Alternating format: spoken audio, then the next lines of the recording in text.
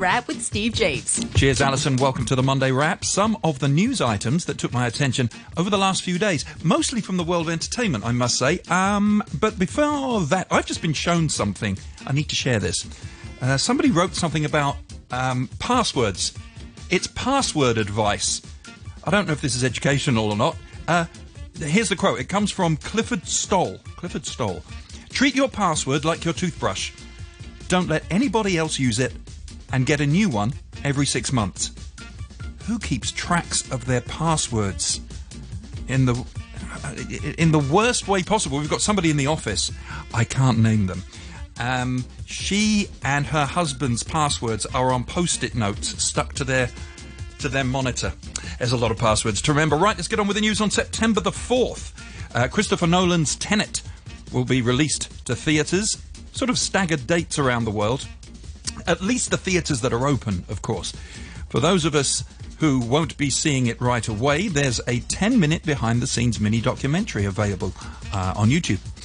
Just look for Behind the Scenes, Tenet, Doco. Before the world fell apart, Tenet was supposed to come to theatres on July the 17th. Then, once movies started shifting their release dates due to COVID-19, it was first delayed to the 31st of July, then to August the 12th. Finally, it appears Warner Brothers has settled on August the 26th for international release and September the 4th in the United States and Hong Kong, I think. Tom Cruise tweeted Tuesday last week, for the first time since April, or someone tweeted it for him, from London, where he went to a screening of Tenet. He said that he loved it. In a video shot on the way to the theatre and then walking in, Cruise is seen wearing a mask. Because we are apparently running out of stuff to stream, the die-hard Star Wars fan base has launched a campaign on Reddit asking Disney to release every possible version of every Star Wars movie. A list that includes the unaltered theatrical cuts of the original and the prequel trilogies, along with their 3D conversions. Wow. There's always a Star Wars story. Let me ask you this. Why was Star Wars 4, 5, 6 set before parts 1, 2, and 3? In charge of scheduling, Yoda was put. Most actors are lucky if they manage to play one iconic role throughout their entire career.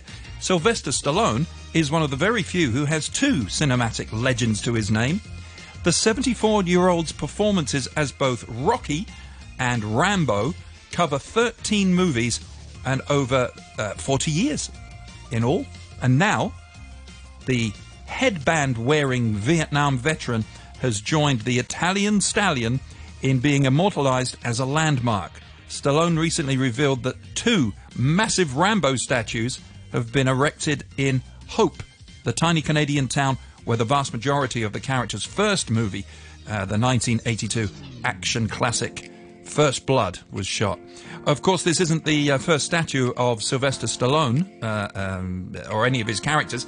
The Rocky resting outside the Philadelphia Museum of Art. During a recent interview to promote Bill and Ted Face the Music, Reeves was... Have I got that title right? Bill and Ted Face the Music. That's correct, isn't it? Yes. Reeves was asked if there were any roles that he wished he could have played during his 35 years in the business. And the quote is quite... is interesting. He says, "For me, I always wanted to play Wolverine, but it's too late."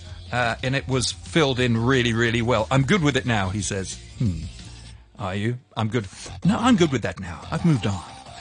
Reeves was one of the dozens upon dozens of actors linked to the part of Wolverine when the first X-Men was cast over 20 years ago. There's a show that I am really keen on finding. HBO Max has delivered the first trailer for Ridley Scott's first American TV show. Raised by Wolves follows two, and this is my cup of tea, here we go, two androids tasked with raising human children on a mysterious virgin planet.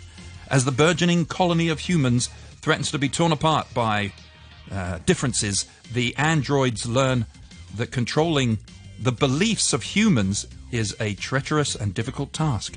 It premieres on HBO Max September the 3rd.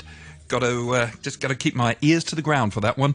After Fury Road had spent decades stuck in development, only to face further setbacks and endure a torturous shoot, when it finally got the green light, George Miller would be insane in wanting to jump straight into another Mad Max movie, and yet a new report claims that Chris Hemsworth is being eyed for the male lead in Mad Max Furiosa. It's a leaked casting call, which I've never heard of before, said to be for the sequel, is looking for a 30... This is how it reads. This is the ad to star in a Mad Max movie. 30 to 4-year-old male to play a character named Dementus that's described as breathtakingly handsome. Where do I sign? My wife said she prefers handsome men, but for me, she made an exception. And that, my friends, is a wrap. And I wish you to have an exceptionally good and safe week. I'll see you next time. Back to Alison. And that was the breathtakingly handsome Steve James for tonight's Monday Wrap.